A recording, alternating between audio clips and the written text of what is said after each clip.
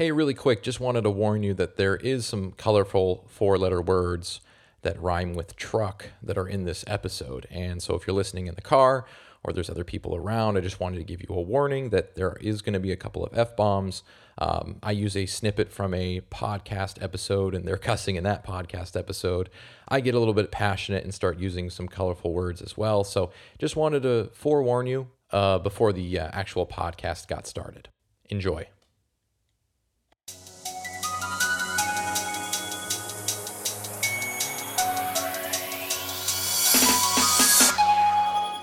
What's going on? Welcome to the Barbells and Burgers podcast. I am your host, Shane Hubbard. I hope you are doing extremely well today. Thank you for joining me.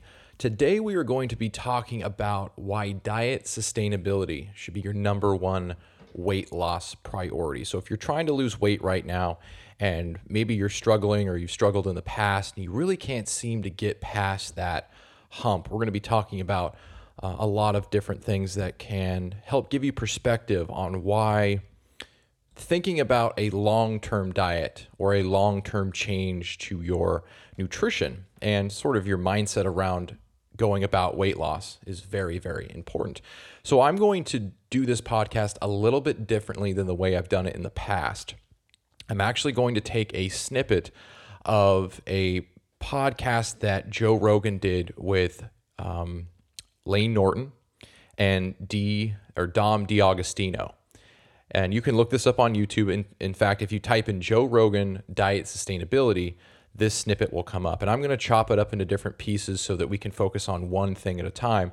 But they had a very interesting discussion. Now, other than Joe Rogan, all of the people in the podcast, so Layne Norton and Dom D'Agostino are both experts, like top-notch, legendary experts in nutrition, diet, weight loss. Dom D'Agostino is a ketogenic researcher, or he studies the ketogenic effects on biochemistry and longevity and all these different things. I don't know exactly what he does, but I know that he's an extremely well-versed researcher, and he's also a practitioner. So he actually used to be a bodybuilder, but he's a PhD scientist. So is Layne Norton. Layne is the guy that I sort of, when I was very early on developing my style or my approach as a coach, I modeled a lot of what I did after Layne. I didn't model everything. I didn't necessarily adapt his personality, but I liked his approach and that he was sort of non-dogmatic. And he would as you'll hear, he would say all the time, listen, this is what the research shows. It doesn't matter which route you choose if these check boxes are marked off. And one of the things he talks about a lot is diet sustainability and also adherence. So if you're able to adhere to a specific diet, that should really be the only standard that you keep for yourself, because adherence is going to produce the best long-term weight loss results that you actually can keep. So the most common thing in weight loss is losing weight and then gaining it back shortly after. And by shortly after, I mean, within 6 months to a year. And so Layne's main message is, listen, you can do whatever you want, but let's make sure that it's following some basic principles like the principle of energy balance, so calorie deficits for losing weight. And let's also make sure that we prioritize adherence so that we can actually stick with the diet, make it a lifestyle change, and make weight that we lose stay off. So I'm going to go ahead and play a clip really quick where Joe Rogan, Layne, and then Dom are all talking about diet sustainability. And also, Rogan's perspective, unfortunately, in my opinion, is sort of biased in the sense that he believes that, and he's not necessarily completely wrong. Like, don't get me wrong. Everyone that has an argument in this little snippet is right in a certain way. But I think that there's maybe too much emphasis on the fact that people need to be like hardcore disciplined. And my approach as a coach has always been, listen, you sort of have to teach discipline by giving somebody something that they're able to do and help them build their own confidence so that discipline isn't something they're relying on 100%. Because I think that if you rely on discipline, you're always going to fail. It's a good strategy to get into the habit of doing something, but eventually you want to be able to create a habit out of things that used to be only created essentially by having stricter discipline. So anyway, I'm going to go ahead and play the clip. You can listen to it and then we'll talk about it. That the data is very mixed. Again, if we look at the overall data set, very mixed, and all diets have terrible adherence, right? But a lot of that, again, that's discipline. Yeah, but we also that drives me crazy. I don't want to talk about people who aren't disciplined. I really have a giant hard problem with that because I know so many disciplined people, and I feel their momentum and vibration, and I'm like, I just want to concentrate on what they're doing, because all these people that can't do it, I feel like that's contagious. You start thinking about people that can't adhere to diets and fall. I get it for you because it's something that you do professionally. I'm gonna make so for you, the ketogenic diet clicks.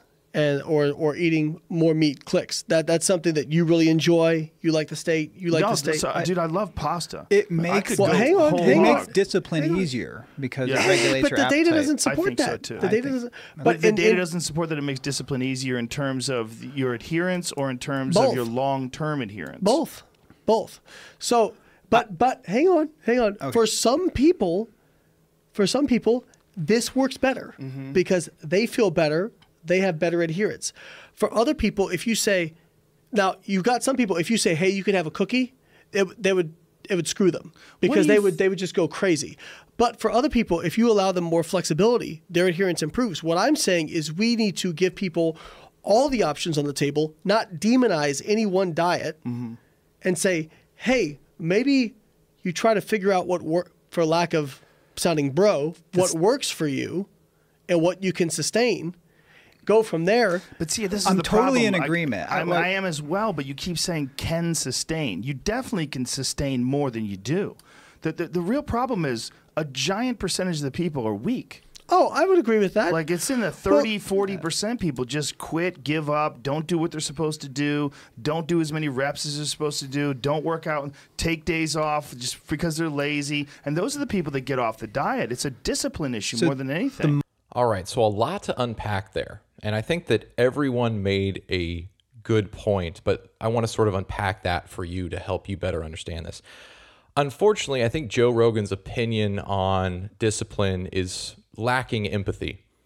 And he even mentions that like Lane's perspective makes sense, and his fight to make it more understandable is due to the fact that he's a coach. Like Lane Norton has been a coach for probably as long as I've been alive or close to it. And what Lane is consistently trying to convince Joe Rogan to understand is that simply just telling somebody that they don't have discipline and like as if that's some sort of mystery or that's like some sort of like huge epiphany that the person's going to have, I don't agree with. I don't think that Joe Rogan understands that discipline is not something that you just like you either have it or you don't. It is a skill. You have to prove to yourself that you can do things that you didn't think you can do. And discipline does play a role. Like I'm not saying that it's not useful, but what I am saying is that at least from a coach's perspective, from my perspective, most people do not believe they can do the thing that it takes to lose weight or achieve whatever goal they're trying to achieve.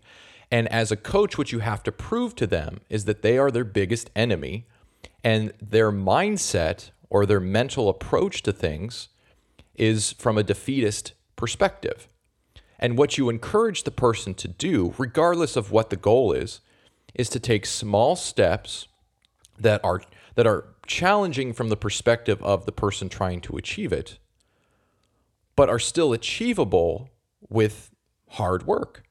So I might give a client a workout that is more challenging than doing nothing, but I'm not going to create a workout that completely defeats them because they've just learned that doing the thing they want to do to achieve the result they want to achieve is too much too soon. And that's just not the right approach. And so I think that Rogan, unfortunately, is sort of giving a perspective that you need to just like force people into being disciplined. And that comes from being disciplined himself. And I know this because when you develop a certain level of discipline, where it's not a question of if you should do something, it's more like when you're going to do it, right? It's not like, hey, should I work out? It's like, no, when today are you going to work out? That's a whole different level. And to argue anything, to argue from the standpoint that Rogan's arguing, I don't think is beneficial to the average person. And that's what I believe Lane is sort of trying to hint at. So there's that side of things when it comes to discipline. When we're talking about diet sustainability, I think that sort of obviously gets thrown into this conversation. And Rogan's approach is that, well, you just don't stick to your diet because you're not disciplined. And when you look at the science, it's actually more important to focus on how behavior change occurs in terms of a reliable resource for understanding how to not need to use discipline 24/7. So you hear a lot about discipline, you hear a lot about willpower, and it's not really clear how much willpower and how much discipline you should have. Here's my perspective as a coach, both from what I've looked at when it comes to the actual science that's been done on, behavior change, and also from my own personal experience working with clients.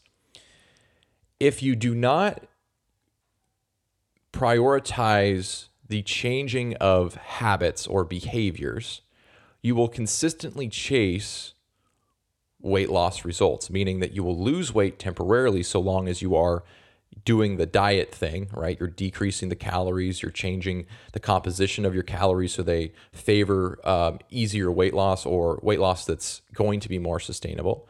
But if you do not practice that going forward, like if you don't practice that in some way, shape, or form for the rest of your life, or for the majority of your life, because it is somewhat easier to maintain results once you've achieved them.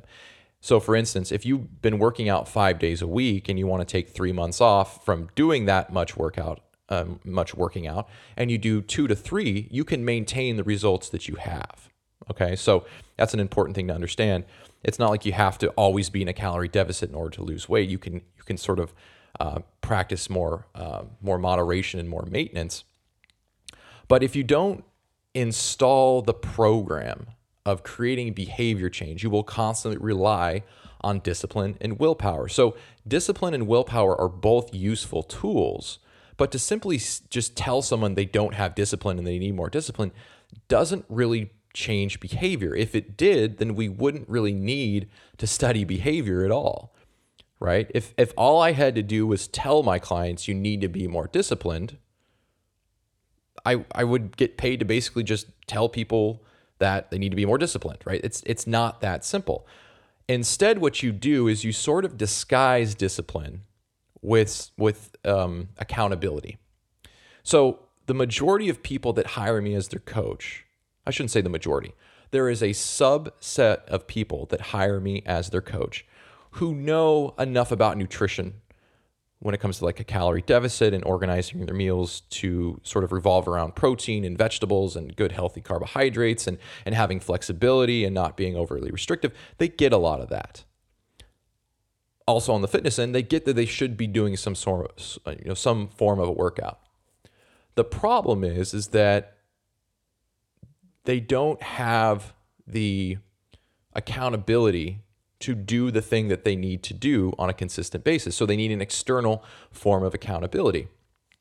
And what a coach ultimately should do, in my opinion anyway, is teach someone how to have their own accountability system. Now, don't get me wrong. There are plenty of people that are totally comfortable paying me to be their accountability system and not learn how to be accountable on their own. Like I've had clients literally tell me, if you don't show up to my training session, I'm not going to do it. And so my goal always is to build self-efficacy, but it doesn't always happen in the timeline that I'd like it to happen. So you sort of have to teach people discipline versus just telling them to be disciplined. And sometimes having a coach is the only way to really get that ball rolling.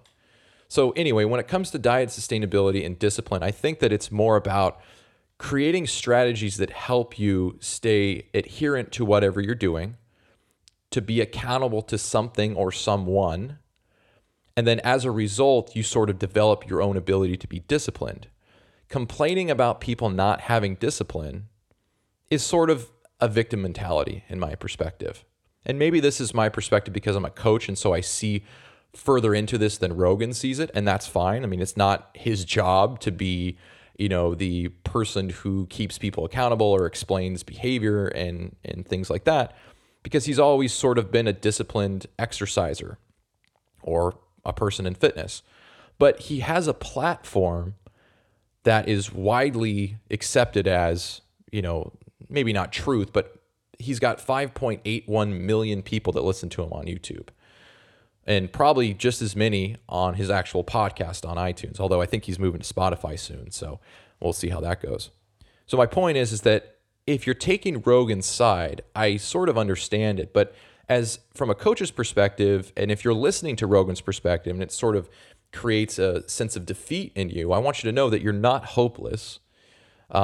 He just doesn't fully understand the perspective of what's going on with this kind of mentality. Simply telling people to be more disciplined doesn't solve the problem. And I'm all about solving the problem in the most ethically based and scientifically based way possible. So when you look at behavior change, what does the research show? It shows that just like pretty much any other skill, you have to be challenged enough for there to be a stimulus to actually overcome. But the challenge cannot be overly challenging, because if you consistently lose more than you win, you sort of have this internal dialogue that thinks, why is this worth it? So let's take exercise, for example. If every workout makes you want to vomit, what's the likelihood that you're going to want to do that workout multiple times? Unless you're a masochist, you're probably not going to want to do that workout again. I've been contacted by numerous people, email, social media, that tell me they're tired of doing workouts that leave them like wanting to vomit. And I said, good, you come to the right place, because that's not how I coach. I coach with a behavior improvement philosophy, which means that, yes, there is going to be a challenge, but you can overcome the challenge if you put the work in, right? When I'm starting to coach somebody, I give them a challenge that is completely doable. In fact, I've even had clients laugh at the habit that I asked them to create, because it's such a small thing in their mind, right? Someone who hasn't ever exercised before, I might say, go for a 10-minute walk around your neighborhood. And they're like, really? You're not going to give me like a weightlifting program? And I'm like, no. What's the likelihood that you're going to walk into a gym right now? And most people, especially with Corona, are like very slim. I'm like, okay. So I'm meeting you where you're at, and I'm giving you a challenge that you haven't completed yet. So it might seem simple, it might seem small, it might not even seem like that's going to be that effective. But the point is not to try to lose 7 pounds of body fat in a week. It's to create a habit and a behavior that over time creates an effect that you're looking for, whether that's building exercise adherence, whether that's losing weight, which for a lot of people, in this specific podcast, we're talking about weight loss priorities and why diet sustainability is important. It's about building the habit. It's about building the consistency, not about trying to produce the result from the beginning. Because if you connect enough of the dominoes, so you can kind of think of it like a domino effect, or you could think of it like an investment on a stock, right? The more that you invest in a stock, the more money you put into that stock. If that stock is doing good, which for the sake of this example, let's just say that every time you put money into a specific stock, the company you work for or whatever matches that. Well, that's sort of like health. Like if you're going to put more exercise into your routine per week within reason, if you're going to stay more consistent with a calorie deficit, if you're going to eat, a recommended amount of protein per day to build muscle or to keep muscle mass on your body, if you are going to practice stress management, if you're going to invest all of these things, the return that you are going to get is going to be double, and sometimes, it's going to multiply or exponentially grow. And so that's how you have to think about it. It's like in the beginning, just focus on doing the thing that needs to be done and do it in a way that is sustainable, meaning that if your workout makes you puke every time, you're probably not going to do that workout very often. And you might say, oh no, I'm going to have enough discipline to do it. I don't care. I haven't been proven wrong since I've become a coach about a statement like that. It's not going to happen. I have plenty of people tell me, oh yeah, I'm going to work out 5 days a week. No, you're not. I don't care how dedicated you think you are. 1 out of 10 people that say that to me actually do it. And that's just not statistically strong enough for me to say, you know what, that's a valid argument. 90% of people don't do it that way. So instead of trying to kind of push your ego in a way that isn't going to likely happen, why not just accept the fact that maybe starting off small is the best thing to do? And not worry so much about what it looks like to other people, or, that's probably the number one reason why we sort of become insecure in certain situations. And I know this was true for me, is that I would look at a small habit and go, well, what's that going to prove? And thinking retrospectively, because I just don't think of it like this anymore, that was driven by social pressure to do the thing that was most impressive, right? Why do you think people on Instagram are doing barbell back squats standing on a stability ball? Is it because that's proven to work in terms of like squat stability and strength? No, it's because it looks impressive, or it looks cool, or it looks dangerous enough to be like, whoa, why is that person doing that? That's completely driven by a social factor. So if you're the kind of person that's like, well, it's not impressive to add just one, serving of protein a day, and what's that really going to do in the short term? To that, I would say you need to change your perspective on why we're even doing this thing.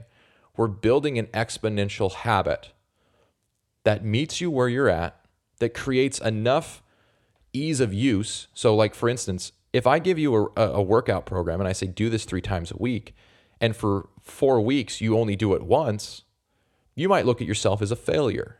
I look at that as, oh shit, I didn't program this person correctly. Or something in your life came up. And you might think, well, I'm a failure. I only worked out once a week for 4 weeks. I never got the other 2 workouts.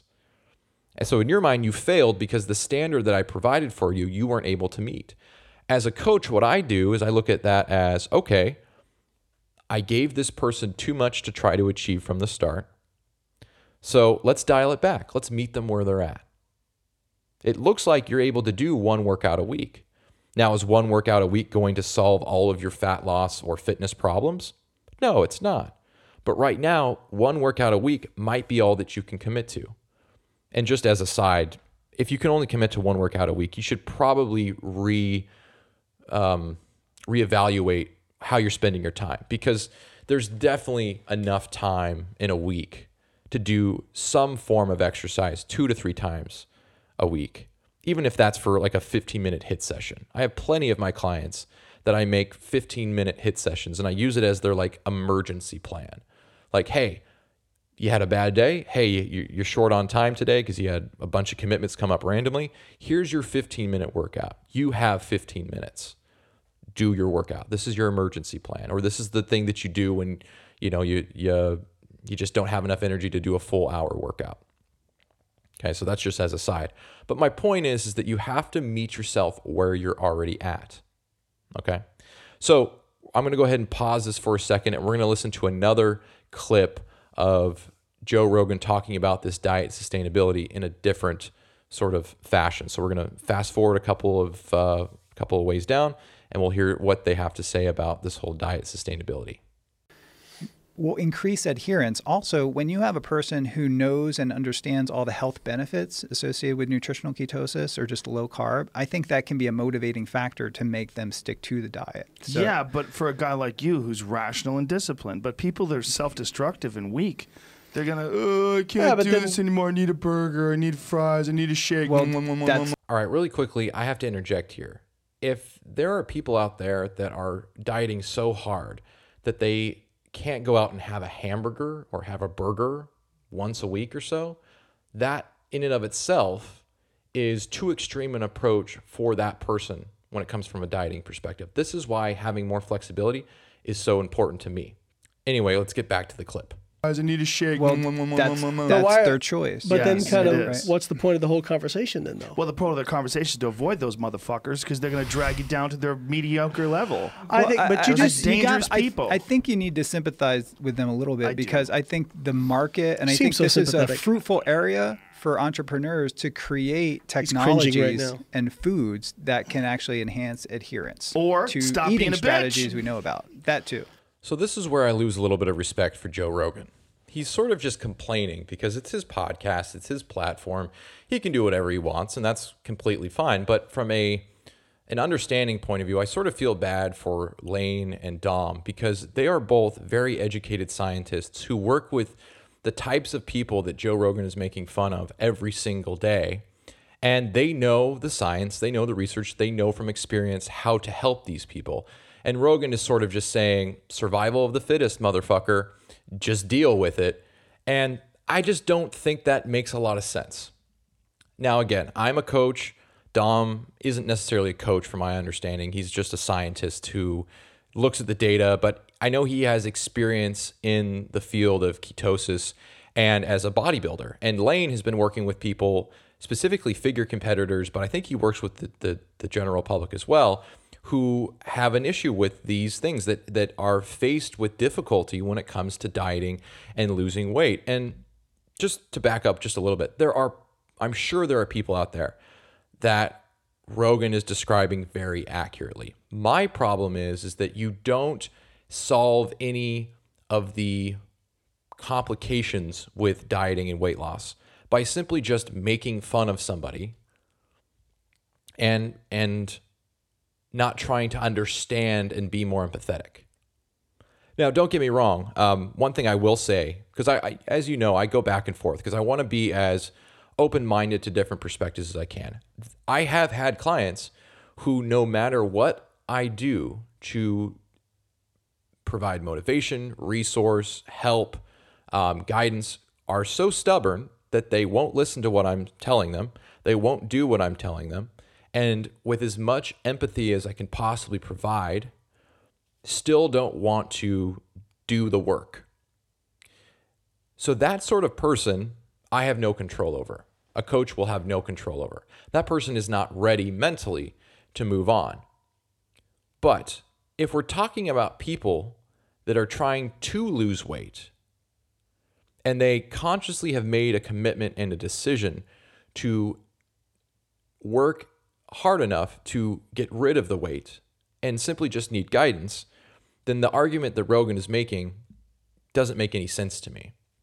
You can't throw everyone who has a hard time, well, let me rephrase that. You can't throw everyone who is overweight and has a hard time losing weight into a category of just dumb and lazy and gluttonous, and they just eat endless amounts of food because they just do, right? There's always an underlying behavior that is surfacing as a symptom through overeating or eating in excess, right? There's always a symptom. And if you understand behavior and you understand enough about psychology and even like stress, then you understand that someone who is excessively overweight doesn't have a food problem. They typically will have an emotional problem. So it goes beyond the scope of my expertise to elaborate as to how to solve an emotional problem. I can speak from my own personal experience in saying that stress has very often caused me to overeat because eating feels good. And when you're stressed out, you don't want to feel stressed out. And so if you eat because it makes you feel good, you keep doing it. And if you're eating for pleasure only, then the likelihood that you are going to overeat increases. Notice that I didn't say you're doomed. It just increases because the types of foods that you're going to eat for pleasure are going to be calorie dense, meaning they're going to have a lot of calories per serving. So you might say, oh, well, I grabbed a handful of chips. Oh, it's only 150 calories. Well, a handful of chips is actually 2 or 3 servings. So you're actually eating potentially 450 calories worth of chips. And it certainly, well, it more than likely did not fill you up. So anyway, let's sort of bring it back. Rogan's approach to diet sustainability in this argument that they're having is not a successful approach. And it's probably the most mainstream and traditional approach too, which is sort of beyond me because, when you look at the stats, and as, Lane talked about earlier, the adherence to dieting is atrocious when you look at how many people diet and how many people stick with it. And it comes down to understanding a couple of principal things. Unfortunately, the vast majority of marketing material around losing weight panders to the idea that it can be done in a short amount of time. Because if I came out and said, hey, do you want to lose 50 pounds? And you might go, hell yeah, I want to lose 50 pounds.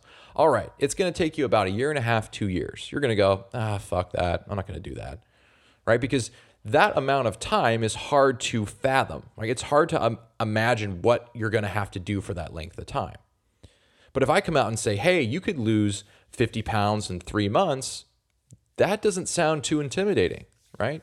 That doesn't sound like, that sounds like a time commitment, but not compared to 2 years.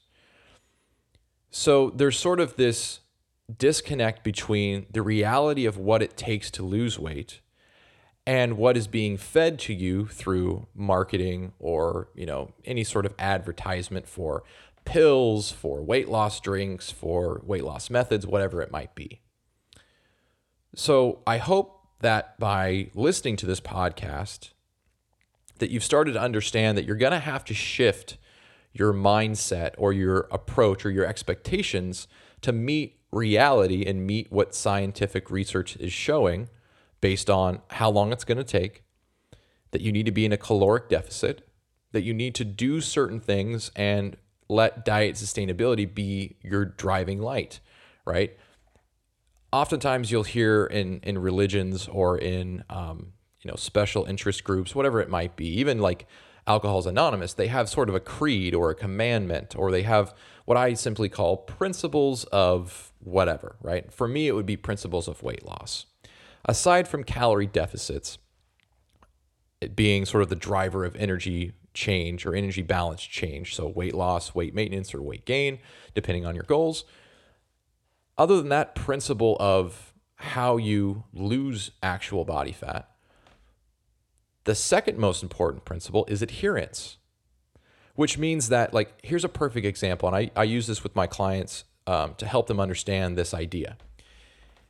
If eating pizza every Friday night allows you to be more adherent to your diet plan, we'll call it a diet plan or diet phase or approach, then something where you don't include pizza, I'm going to put you on the diet program that includes pizza.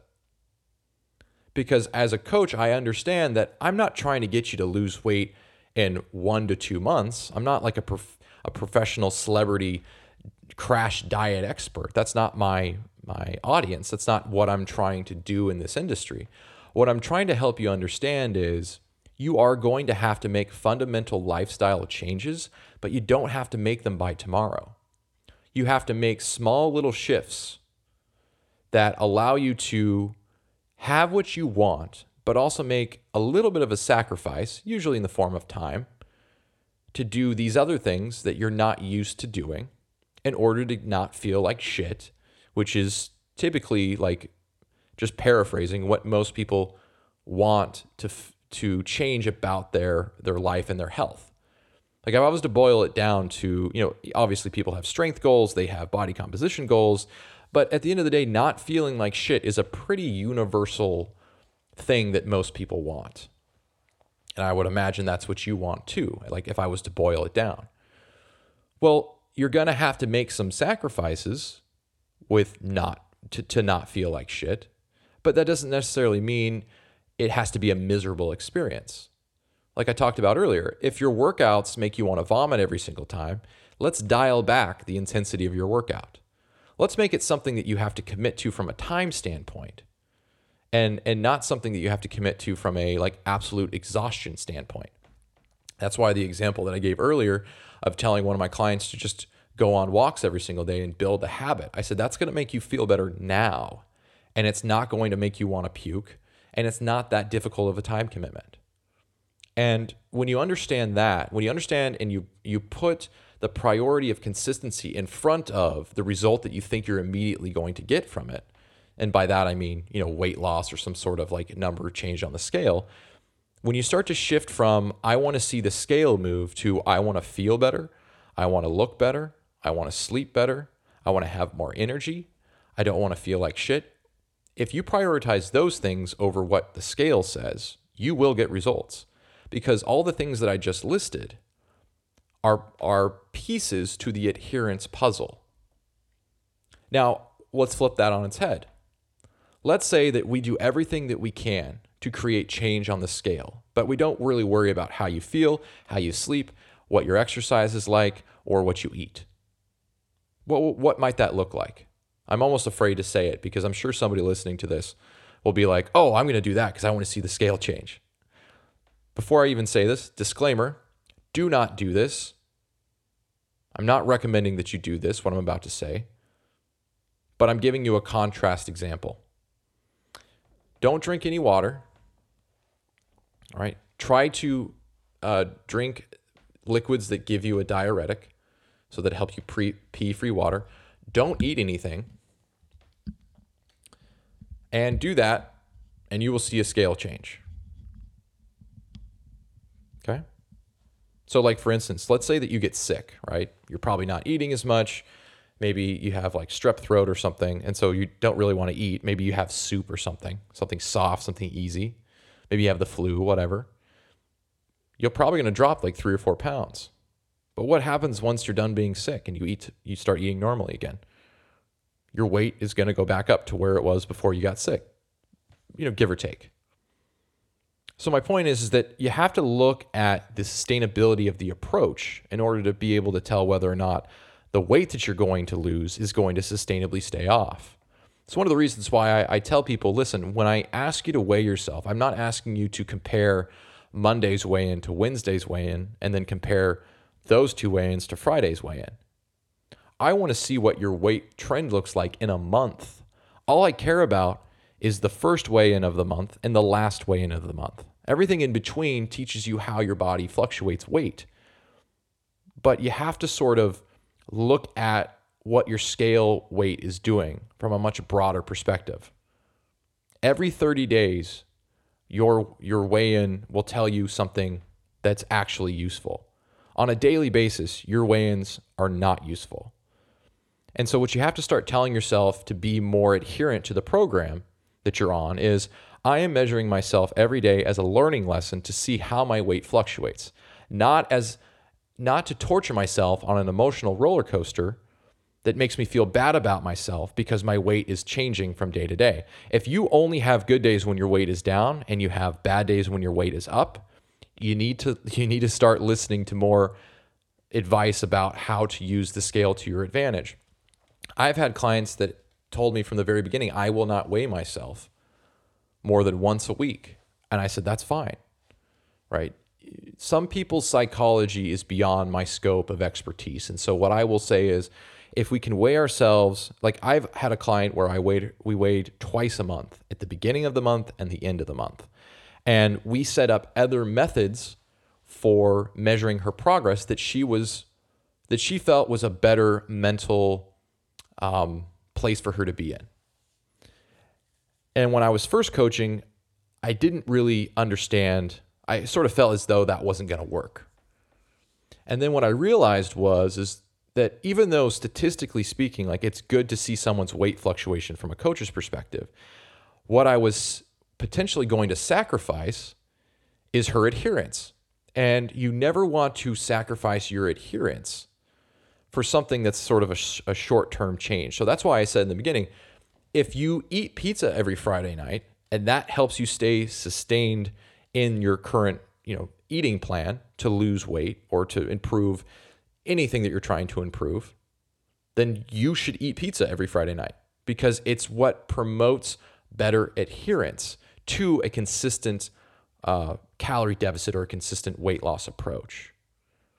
So that's sort of my message overall. Like I keep sort of reiterating this point, why diet sustainability should be your number one weight loss priority. It's because, first of all, what you're doing now isn't working, or else you wouldn't be looking for other answers to a problem that you're not solving right now. And you can't argue with someone who's losing, let's say, a pound a week, which, by the way, is an amazing average to have. I'll have somebody reach out to me and says, I'm only losing 2 pounds a week. I'm like, only? 2 pounds a week is amazing progress. Like, that's great. Like, I wouldn't even consider doing anything different if you're losing 2 pounds a week.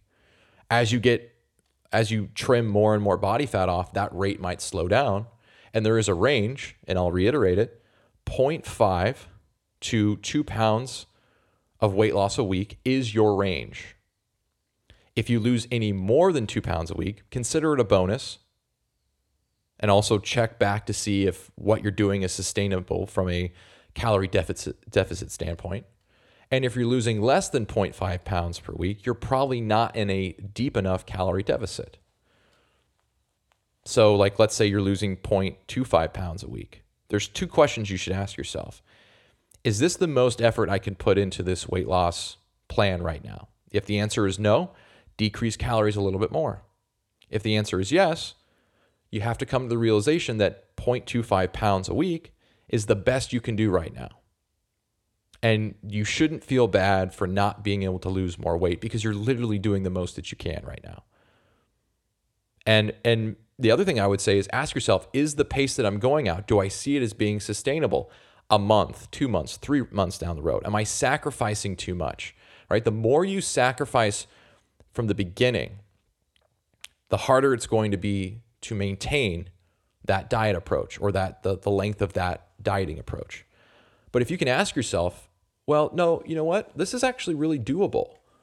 Like, I might not be losing weight at the rate that I think I should be, but I'm still losing weight.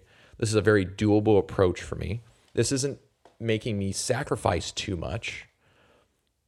It's challenging on some days, like social outings and things like that, but it's still manageable.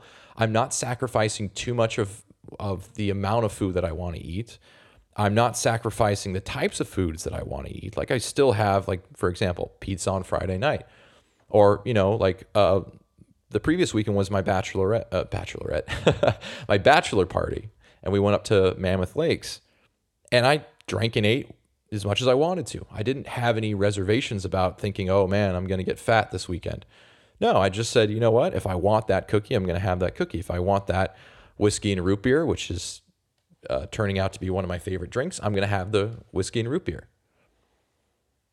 And I didn't let sort of the dieting mindset preoccupy me during that fun time. And that took a long time for me to develop. Like, I didn't just come out of the gate with that. It took me time to understand that 2 or 3 days eating in a slight caloric surplus, which I would imagine based on how active we were during that weekend, that I was probably eating 300 to 500 calories more than I normally eat in the form of foods that I don't normally overindulge in. And as a result, I probably had a 3 or 4 day calorie surplus. But on Monday, I got right back to my normal grind. I didn't starve myself. I didn't fast for 24 hours. I just got back to my normal routine, which is typically, fasting for 16 hours because I'm not hungry in the morning and I don't force myself to eat breakfast or eat anything unless I'm actually hungry. I try to have 1 serving of vegetables, 1 serving of protein, and then if I need more food, I have a carbohydrate source. If I don't need more food, then I don't eat a carbohydrate source. I don't stress out about it. On days where I'm going to lift weights, I try to get a little bit more carbs because I need those carbs to fuel my workouts. And so I didn't change anything because I ate more calories over the weekend. And that's how you develop diet sustainability, is you don't go completely in one direction where you never eat any junk foods or you never have a day where you're slightly over your calories, because that's just not realistic. As a coach, I've only coached one person who is very, very, very strict with their calorie intake, meaning that they didn't more than, I think it was like twice a month, go over their calorie deficit. And they lost weight very consistently, but they also weren't able to last as long in that dieting phase. part of my coaching is checking in with my clients and making sure that they meet a couple of different criteria. I ask them about their mood. I ask them about their cravings. I ask them about their appetite or their hunger strength. I ask them about their sleep. And if they answered questions in a specific way, I know that they're sort of at a point now where the dieting mentality, the calorie deficit is eating away at their adherence. And so now we're going to talk about sort of the last part that I want to cover before this episode is over, which is diet breaks. Okay. Diet breaks have been probably the most important thing that I've learned, not only for myself, but for my clients. I think there's this idea that you have to be in a caloric deficit the entire time that you're losing weight, or that you are the entire time that you set out to lose weight. Like from day one to the last day of your predetermined diet, that you have to be in a calorie deficit every single day in order to lose weight. And that's not necessarily true, especially if you're thinking about this, which you should be, from a lifestyle change perspective. Are you going to be in a calorie deficit your entire life? Hell no. That's the quickest way to fail. Some of my most successful clients will diet sometimes for just a month, eat at maintenance, so eat a little bit more calories for a week to give themselves a break, and then go back to their calorie deficit. Sometimes, depending on the person, they can go 2 months. I haven't had anyone that's gone, 4 months, but my point is that you have to understand that if you work hard and take a break, work hard and take a break, work hard and take a break, you're going to have much more sustainable weight loss results than you were if you were to force yourself to diet when all of your sort of metabolic signals are in the red, right? We talked to Jade about that. We talked to Jade about the fact that if you try to force your metabolism to do things from a purely logical standpoint, meaning like you're following a calorie deficit, but you're constantly hungry, your cravings are out of control, eventually you will break. And you breaking is not a sign that you're weak, it's a sign that you're not listening to your body. So that's why I create in my coaching programs, I create a form that a client fills out every single week that checks on these things. If I have a client that has really intense cravings that entire week, if it's a female, it's usually due to her menstrual cycle. Not always, but like 9 times out of 10, right? So what I tell my female clients during their menstrual cycle when they have those cravings, what I say is, if you need to, have that extra piece of chocolate, right? If it helps satisfy your cravings. Now, if that single square of chocolate leads to 7 squares of chocolate, that's a different approach. We obviously have to handle that in a different way. But if it satisfies the cravings, the adherence is going to go up because the cravings are going down. So it sort of resets the craving cycle, as I like to call it. If I have a client who is reporting for an entire week, on average anyway, that their hunger is very intense, then I bump their calories up to maintenance for a week. And this typically happens to somebody who has been dieting for like 3 or 4 straight weeks, depending on the depth of their calorie deficit, which typically speaking, as a coach, I don't like to go past 400 calories on average. Again, it depends on the person because everything's customized to a lot of different variables. So if they're on a more aggressive fat loss approach, then for a week I say, let's go back to maintenance, or maybe not maintenance right away because that might have changed since the last time that we were dieting. But maybe we inject 200 more calories, so they're only in a 200 calorie deficit. You might go, well, isn't their weight loss going to be slower? And the answer to that is, on paper, yeah, because they're not in as deep of a calorie deficit.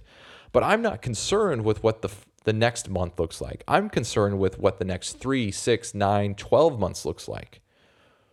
And part of my job as a coach is to say, if you're experiencing these things, it's only going to come back stronger if you keep forcing the issue because you think that you have to be in a deep calorie deficit to lose weight. This is one of the reasons why slow and controlled, or slow and steady, is my overall weight loss approach as a coach. I ask people that are interested in coaching with me, are you more interested in rapid weight loss? Or are you more interested in sustainable weight loss? And sometimes I have to define that. And sometimes, like I created my 28-day rapid fat loss protocol, and I gave it away, and I'm giving it away for free, because if you are willing to commit to the protocol, you can lose weight very quickly. You can sort of, make things happen in a quick way. But at the end of that protocol, I have a little section that says, hey, guess what? You did an amazing job. You lost weight. I'm sure you feel better. Now let's find a way to be sustainable after this. Like, it's probably not a good idea to have the 50% days that they talk about in the rapid fat loss protocol for the rest of your life. That's a very aggressive fat loss approach. But maybe let's stick to like the 85, 90, 95 range to maintain what you're doing. All right. And if you're not sure what I'm talking about, click the link in my bio. It says 28-day rapid fat loss, or for whatever reason you can't find it in the link in my bio, because I don't know if the links are clickable. Go to my Instagram page, click the link there, and one of the tabs will say 28-day rapid fat loss protocol. It's very easy to understand. You can approach it from a calorie standpoint, or you can approach it from a non-calorie standpoint, meaning that you don't have to count calories, but if you are someone who already counts and that works for you, do that.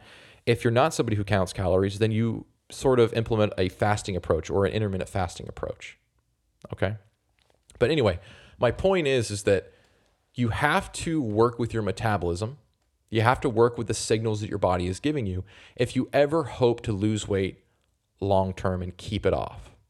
And so the slow and steady approach, I believe, is the best approach for the majority of people when you're thinking about weight loss as a long-term success. Like you lose the weight and you keep it off.